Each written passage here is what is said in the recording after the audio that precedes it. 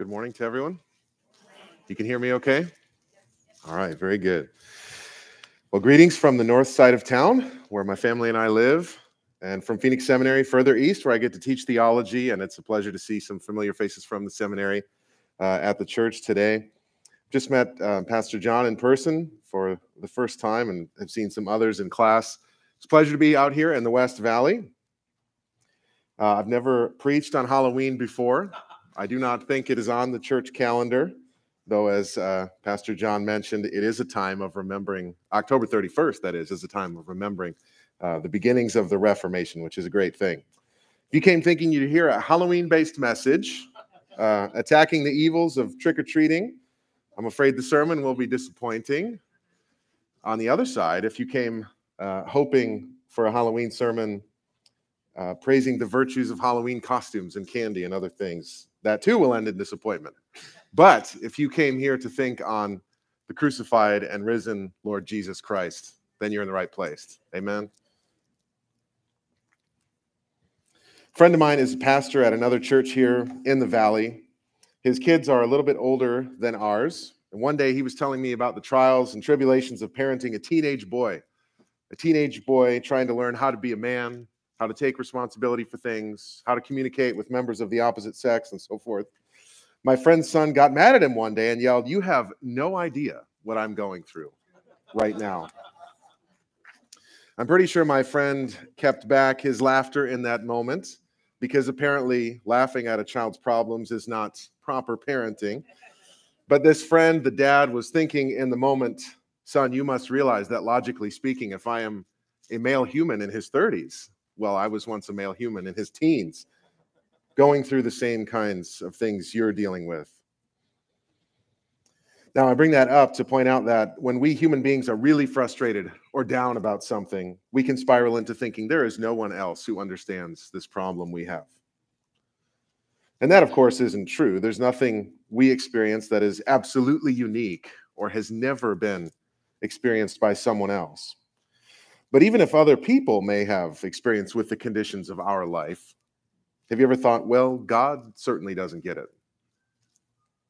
Have you ever thought, well, God doesn't understand the weaknesses and sorrows and anxieties that fallen human beings carry around week after week? Those might be passing thoughts in the moment, but they may also be indicative of an inaccurate view of God, a cynical view of God. And if we have an inaccurate or cynical view of God, we can end up in a spiritually unhealthy place, not trusting God, not coming to him with our prayers, not having a way to faithfully endure the hard times that inevitably do come to us in this life. Now, when people try to deal with that question, does God understand? They sometimes lean toward the idea that God in his very nature is like us, subject to weakness and suffering like us. Or they might lean toward the idea that while God may have some notion of our weakness and suffering, he has no firsthand experience of it. But the Bible actually carves out a middle road between those two extremes. God in his divine nature, while he understands us, is not just like us, not subject to weakness and suffering like us, but God is the Father, Son, and Holy Spirit, and the Son, whom we often call Jesus, took on flesh and blood 2,000 years ago, so that God the Son, in his humanity, has really had firsthand experience with our human weakness and grief and sorrow and distress. And in our passage this morning, Hebrews 2, we'll focus especially on verses 14 through 18. We'll see that God the Son, Jesus, has done this for a specific purpose, or specific purposes, plural. In other words, Jesus didn't do this because we demand that he suffer. Instead, he did it because of a divine plan for our salvation, because we needed to be rescued from our sin and rebellion against God and our estrangement from God.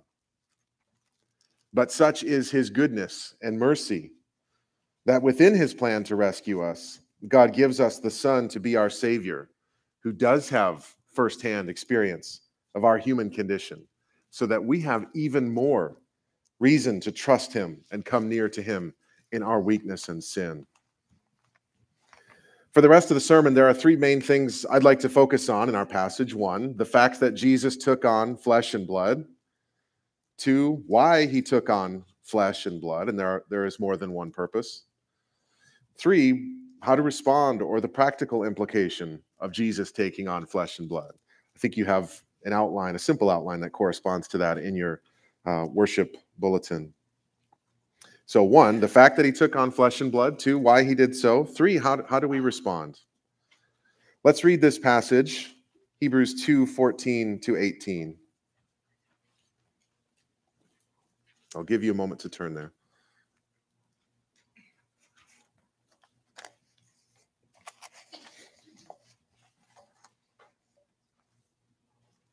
Hebrews 2, beginning in verse 14. Since, therefore, the children share in flesh and blood, he himself, that is Jesus, likewise partook of the same things, that through death he might destroy the one who has the power of death, that is the devil, and deliver all those who through fear of death were subject to lifelong slavery. For surely it is not angels that he helps, but he helps the offspring of Abraham. Therefore he had to be made like his brothers in every respect, so that he might become a merciful and faithful high priest in the service of God, to make propitiation for the sins of the people. For because he himself has suffered when tempted, he is able to help those who are being tempted. Okay, let's come first to the fact that Jesus did this. What does this fact or this event mean? Well, to understand it, it's important to look back. You don't have to physically look back just yet. I'll talk about it. Look back to what is said in Hebrews 1 about the same person, Jesus. This same Jesus is not just any person. In Hebrews 1, he's actually identified as the true God, the creator, just as much as the Father is the true God, the creator. If you read Hebrews 1, you'll find that Jesus is described like a beam of light shining out from God the Father and perfectly representing God the Father. He has everything the Father has. That's why he can perfectly represent God the Father. He's also described as the creator God who laid the foundations of the world. The author of Hebrews 1 there quotes from Psalm 102 and applies that to Jesus. Created things wear out, that psalm says, but he remains eternally the same. So if you thought that only the Father was the true God, the creator God, and Jesus was maybe a secondary figure, a lesser version of God, this passage corrects that sort of idea. Jesus is truly and fully God and is so together with the Father and the Holy Spirit. Am I making this echo up here? Okay. You can also look at verse 17 in our passage, Hebrews 2:17, and see that Jesus had to be made like us in order to face trials and suffering, which implies something about his divine nature. In his divine nature, he wasn't subject to that sort of thing. Think about what that means. That means when Jesus takes on flesh and blood, someone who is fully God, already complete, never subject to losing anything or needing anything, never bossed around by anybody else. That is the sort of person who freely and generously took upon himself a human nature for our salvation. The sort of person who needs nothing for himself, but takes pleasure in giving himself for others. You'll notice that in Hebrews 2:14, when Jesus takes upon himself a human nature, it's called flesh and blood. One way to put this is not a Terminator version of humanity. Flesh and blood. To be clear, he remained divine and all-powerful when he took on flesh and blood, but his divine nature is distinct from his human nature. He's one person with two distinct natures. That means his divine nature didn't come in and erase the genuine human nature he had, didn't make it superhuman. His human nature was still a lowly human nature like ours, could be described as ordinary flesh and blood, subjected to the ordinary weaknesses and frailties of human life. You can see in verse 17 that Jesus was made like us, his brothers and sisters, in every way. An amazing statement, though, as Hebrews 4 tells us, he never sinned. Throughout the history of the church, interpreters of the Bible have pointed out that Jesus took on a human nature that was subjected to ordinary defects or weaknesses after the fall. To put it mildly, human experience was more pleasant before the fall. Before Adam and Eve sinned against God and led our race into rebellion against God, human life was not yet characterized by the loss and the grief that we experience now. But Jesus willingly took upon himself a human nature after the fall with all that pain and hardship. In his humanity, he was not sinful, but in his humanity, he was still exposed to things like hunger, thirst, cold, grief, sorrow, fear, loneliness. You might think that Jesus, being fully God as well as fully human, somehow canceled out his real human experience of human grief and so forth, but that wasn't the case. It meant that he could never sin, but it did not at all cancel out his experience of human grief and fear and so on. So you have to be careful in how we think about Jesus here. On the one hand, it's true that he was always led by the Holy Spirit, always filled with wisdom and faithfulness to his Father. On the other hand, though, it was always part of God's plan to let the Son, Jesus, have natural human desires, like the desire for physical well-being, the desire for food and water, the desire for companionship, and so forth. And it was always part of the plan that Jesus would taste the bitterness of having to deny natural desires, taste the bitterness of human trials in full. In fact, as we'll talk about in a few minutes, our passage this morning emphasizes that Jesus had to do this in order to fulfill his mission. We can see this played out in the life of Jesus in the Gospels. When Jesus is in the wilderness and being tempted by Satan, he's been fasting for 40 days. He's genuinely experiencing hunger and weakness, and that is why Satan tries to get him to create bread to eat. In John 12, to take another example, Jesus says, "Now my soul is troubled." That meant something. It wasn't just play acting. Now my soul is troubled, and what will I say? Father, save me from this hour? He's talking about the hour of his coming death. Then he adds, but I have come for this hour. He feels the weight of what's coming and the distress that it brings. In his human desires, he's not immune to pain or to the anticipation of pain, but he doesn't back away from it. Something similar happened in the Garden of Gethsemane the night before Jesus was crucified. In that moment, Jesus takes his 3 closest disciples to be with him, and the Gospels tell us that Jesus began to be sorrowful and anxious. He even says that he is sorrowful to the point of death. It's as if Jesus, according to one early reformer's commentary on this, it's as if Jesus is already half dead on account of the weight that he feels, anticipating both the bodily pain of the crucifixion and the mental pain of bearing judgment for our sins. Not only that, but after Jesus asked those 3 disciples to stay with them, he finds that they fell asleep. And after that, one of the men who spent 3 years with Jesus, Judas Iscariot, is the one who betrays him and hands him over to undergo an unjust trial. So Jesus is facing bodily pain, mental pain, sorrow, the abandonment of friends, fully God, and at the same time fully human and fully connected to human experience. Yet we notice, as Hebrews 4 points out, Jesus never sins in these trials. An analogy might be helpful here. Imagine you've got a damaged tooth. Apologies if this is in fact your situation, and I'm reminding you of it. Imagine you've got a damaged tooth, and you know that you have to go to the dentist next week for a root canal. My apologies if this is you. Good dentists can take care of this well now, but no one likes the idea of going to get a root canal, so let's go with this for a minute. Most people would have some fear or anxiety anticipating that appointment, but you can do one of 2 things. You can let the anxiety overwhelm your good judgment and cancel the appointment, hoping the tooth will magically fix itself. That may not be a morally evil decision per se, but still probably not going to end well. Or you can feel the fear and anxiety, but stick to your good judgment. Keep the appointment and go get your tooth fixed properly. Now, when Jesus was experiencing sorrow, fear, and so forth, he did the second thing. He stuck to his good judgment and remained faithful. In the Garden of Gethsemane, he asked the Father if he might avoid the cross, but he did not let his emotions overwhelm his good judgment. He stuck to his good judgment and submitted his human will to the plan of God so that he never sinned. But here's the thing about that. Instead of canceling out the experience of suffering, it actually made it harder. Going back to that analogy, if you cancel the dentist appointment, if you push the eject button, you get relief from the anxiety.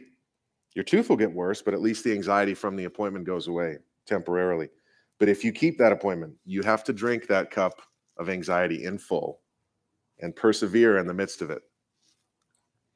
Jesus didn't push the eject button.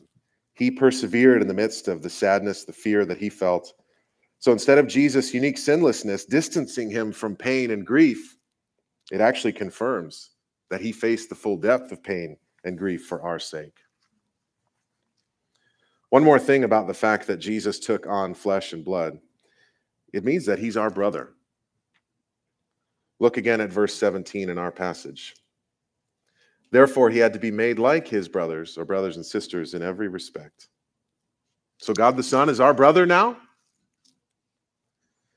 Well, if you look back a few verses, and actually you heard these read in the sermon, in the scripture reading this morning, in verses 11 and 12, you'll find a picture of Jesus standing in a big assembly before God the Father, not ashamed to call us his brothers and sisters. God the Son has stooped so low by taking on human flesh that if we trust in him, we not only may, but should regard him as our older brother. Just to be clear, the book of Hebrews is teaching that the eternal Son, who existed before the world began, who governs the entire universe and holds it in the palm of his hand, that person chose to become our older brother and is not ashamed to call us his brothers and sisters. We could think of 1,000 ways or more that this should affect our daily life. We'll get to one shortly that Hebrews emphasizes in particular, namely that we should always come to him to receive mercy. But I'd like to highlight another one here along the way, and that is that we have strong reasons to trust that God is good in a world filled with evil and suffering. My daughter asked me one day, why didn't God make us just like we're going to be in heaven? Built into that question is a sense that God first made humanity in such a way that we could be tempted by Satan and bring evil and destruction and suffering into the world. There's also the sense, she's a very astute theologian after all, there's also the sense that when those who are saved by Christ arrive in heaven or in God's new creation after Christ returns, we will be confirmed in our righteousness and holiness so that we will never sin again. So if God is taking us there in the end, and if it's not necessarily a violation of our free choice to be unable to sin, why didn't God start us out that way? Skip over the sin and the sadness. There are some important and helpful points we could discuss here, far be it from me as a seminary professor to minimize those. But in response to that sort of question, I'm not sure I know all the reasons God chose to bring the human race through a time of testing and difficulty. But I do know that we can trust a God who didn't exempt himself from the difficulty and instead took on flesh and blood to suffer for us. I hope that might be some help to our faith in seasons of doubt and questioning. Let's come to the second main part of the sermon, why Jesus took on flesh and blood. What are the purposes here? The passage that we have in front of us identifies a few. Really, we can see one big overarching purpose. He came to help us human beings that are called the children of Abraham. The writer specifies that Jesus didn't come to help the angels. That kind of mission would have looked different. The mission is for helping Abraham's children who partake of flesh and blood. That's why Jesus himself partakes of flesh and blood. Remember that Abraham was the man of great faith early in the book of Genesis, and God promised that through Abraham, he would bring blessing to all the families of the earth. That promise finds its fulfillment in the person of Jesus, and Abraham's children are those who trust in the promises of God and ultimately trust in Jesus as God's appointed Savior. Abraham's children include all those who do this, whether they are ethnically Jewish people who follow Jesus or people of other ethnicities who follow Jesus, whom we often call Gentiles. like I assume most of us here today. So that's the overarching purpose. Jesus took on flesh and blood in order to help Abraham's children who are of flesh and blood. But we can break this down into some more specific purposes that show up here. There are several, and I'd like us to think about three and try to take them in the order that they appear in this passage. One is in verses 14 and 15. Read with me there. Since, therefore, the children share in flesh and blood, he himself likewise partook of the same things, that through death he might destroy the one who has the power of death, that is, the devil, and deliver all those who through fear of death were subject to lifelong slavery. Notice that there's a purpose indicated there, that, or in order that, or so that, through death, he might do this. So one purpose of Jesus taking on flesh and blood is to use death to destroy the power of death, or the one having the power of death, and to free us from the fear of death. Now, to state the obvious, death is what occurs when the human body stops functioning. According to Scripture, after that occurs, the human soul or human spirit continues on, human consciousness continues on, and ultimately each person ends up either at peace in God's presence or cast out from God's presence, awaiting a final judgment for unrepentant sin and wrongdoing. Death was not an automatic part of the human condition. It was implemented as a consequence of Adam and Eve's rebellion against God. It's a source of pain and sadness and angst for humanity. And Satan has used it to tyrannize people with his own destructive goals, which is why the author of Hebrews calls him the one who held the power of death. What's really shocking here is the way that Jesus is portrayed in relation to death. As God, of course, Jesus is immortal. He could not die. As human, he could die, and in fact did die. But notice how Jesus relates to death. By contrast, for us, death is something that happens to us. We don't call the shots on how we relate to it. For Jesus, though, death is something he purposely uses, like an instrument or a weapon. He used death to destroy death, and the devil who holds the power of death. That is not normal. How would he use death to destroy death and the devil? Well, there seems to be at least two aspects to this if we read throughout the whole Bible.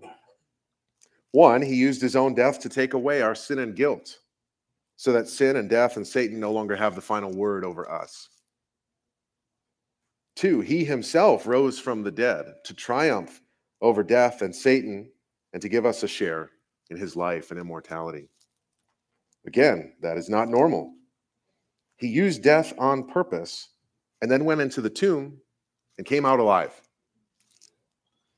I'm reminded of a show that I used to watch with a highly trained military guy who becomes an ordinary citizen, but still likes to fight the bad guys. You know, the kind of show that has 5 million other shows that are very similar to it. But this guy would sometimes go into a room or building filled with tough guys and criminal masterminds, people plotting terrible things, and the camera wouldn't follow. The camera would stay outside, and you would just hear all kinds of sounds and things breaking and guys getting flipped over tables. And then the main character would emerge from the building without a scratch on him, maybe just straighten his tie as he walks away after taking everybody down. Well, with regard to Jesus, he did certainly experience physical and mental suffering, but then he went into a tomb near the city of Jerusalem. No camera followed. A stone was rolled over the opening of the tomb to close it up. No camera was there recording exactly what it looked like, but Jesus and death were in that tomb, and only one came out alive. To be clear about that, Jesus coming back, Jesus being raised, it's not as if Jesus merely made a strong impression on his followers so that by some spiritual influence in their lives, he somehow lives on in their hearts and memories. No, the gospel is that his body was laid to rest in a tomb on a Friday in the springtime about 1,990 years ago. And then in that same body, now immortal, on a Sunday, he got up and went out of the tomb to be seen and heard and even touched by other people. He triumphed over death so that by being connected to him, we also could share in his life and victory. If you look back down at verse 15, you can see that this purpose of defeating the power of death and Satan has to do not only with the outward circumstances of the whole thing, but also with the feeling we have in our hearts, with our inward approach to thinking about the problem of death. Jesus took on flesh and blood, not only to defeat Satan, but to liberate us from the fear of death. Fear of death is a common human experience. Of course, there may be some super tough people out there who will claim they've never been afraid of death. I'm inclined to think that they may be full of something that shall not be named from the pulpit, or they haven't thought about it very much. Our culture is very skillful at diverting attention away from the reality of death. We have modern medicine that extends our lives. We have nursing homes so that we spend less time with those who are nearing death. We have graveyards that are easily avoided in our daily routines. And we have smartphones that provide a constant source of distraction. But death still shows up. And it's hard to think about because death involves, among other things, a disruption of our normal experience with our body. It involves going on to be conscious and to operate without the normal connection to our body. And that is weird. It means going somewhere we've never been and leaving other people behind. I actually do think I've known some people who aren't really afraid of death, but that hasn't come by ignoring it or just trying to be tough. That comes from letting the truth of Jesus' resurrection sink into one's heart over and over and over again. It comes by meditating on a passage like Hebrews 2, and I also recommend 1 Corinthians 15 when you read the Bible this week, where Jesus in that passage has taken the victory and the sting from death so that when we serve him, we know our lives are not in vain. One of the things that seems most frightening about death is that nobody goes and then comes back to tell us what to expect. But actually, to be accurate, almost nobody goes and comes back and tells us what to expect. I've heard people say that we just can't know what's true about the life to come because no one's been there, no one's qualified to speak with authority on such a matter. In response, we might say, well, what if someone died and then lived to tell about it? In fact, that is Jesus, who didn't just stop breathing for 10 seconds and then get revived by paramedics, but stayed in the grave 3 days and then just walked out because he wanted to. And didn't just escape from death, but actually killed death on his way out and came back to inform us what to expect. In short, if you have turned from living contrary to God, if you've repented and turned toward Jesus to receive forgiveness and new life, what to expect is this. You will either A, die before Jesus returns, but be content in his presence in heaven, waiting for the return of Jesus and for your resurrection body and the renewal of creation. Or you might live until Jesus returns and then receive the resurrection body and enjoy the new creation in God's presence forever and ever. Obviously, death still happens, and we should be honest about how painful it is. It's unsettling. It separates us from loved ones. Thankfully, Scripture gives us resources to voice grief and sadness, like the Psalms in particular. But in God's kindness toward us, he hasn't left us without hope in the face of death. It's because of our sin that death came into human existence in the first place, but God still chose to deliver us from the fear of death. That is one purpose of Jesus taking on flesh and blood, and it's worth meditating on whether we're coming out of a pandemic or living in the midst of ordinary life. Another purpose behind Jesus taking on flesh and blood can be found in verse 17. Look there. The verse says, therefore, he had to be made like his brothers in every respect, so that, another purpose, he might become a merciful and faithful high priest in the service of God. In order that he might become a merciful and faithful high priest. So one of the purposes of Jesus taking on flesh and blood was for him to become a merciful and faithful high priest. Remember that a high priest is a figure who mediates between God and the people.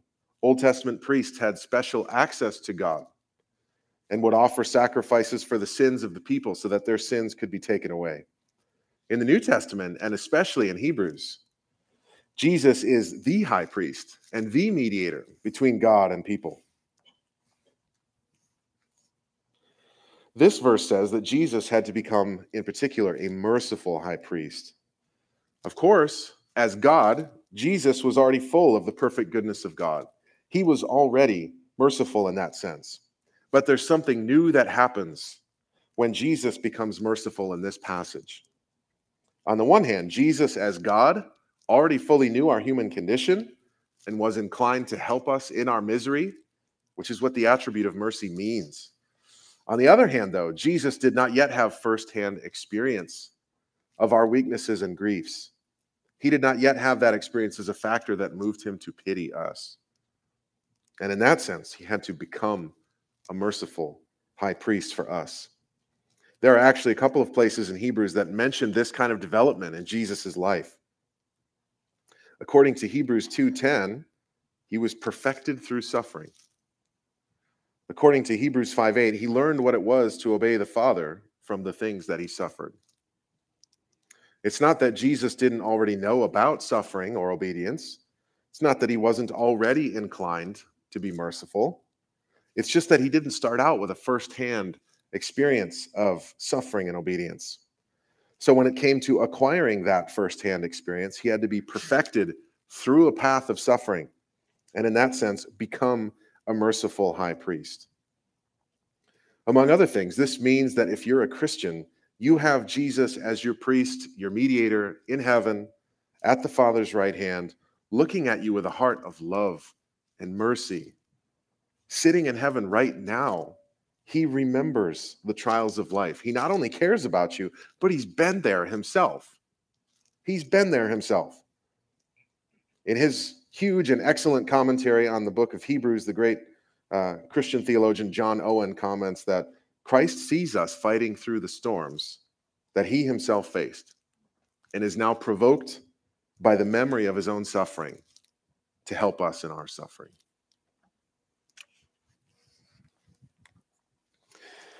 Finally, a third purpose of Jesus taking on flesh and blood can be found in verse 17. Looking there again, right at the end of that verse, it says, to make propitiation for the sins of the people.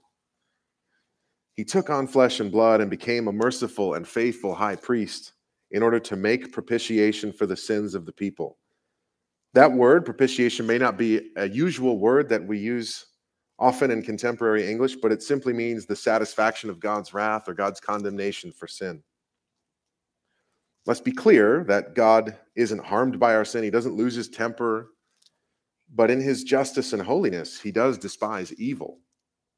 He despises our arrogance and cruelty toward one another, so that he does not accept sin and does not permit sin to go unpunished. Part of Jesus' mission then was to take upon himself the consequences of our sin and bear God's condemnation of sin on the cross. He did nothing wrong himself, but he shed his own blood for us and carried the judgment of God in our place. He never lost the love of his Father.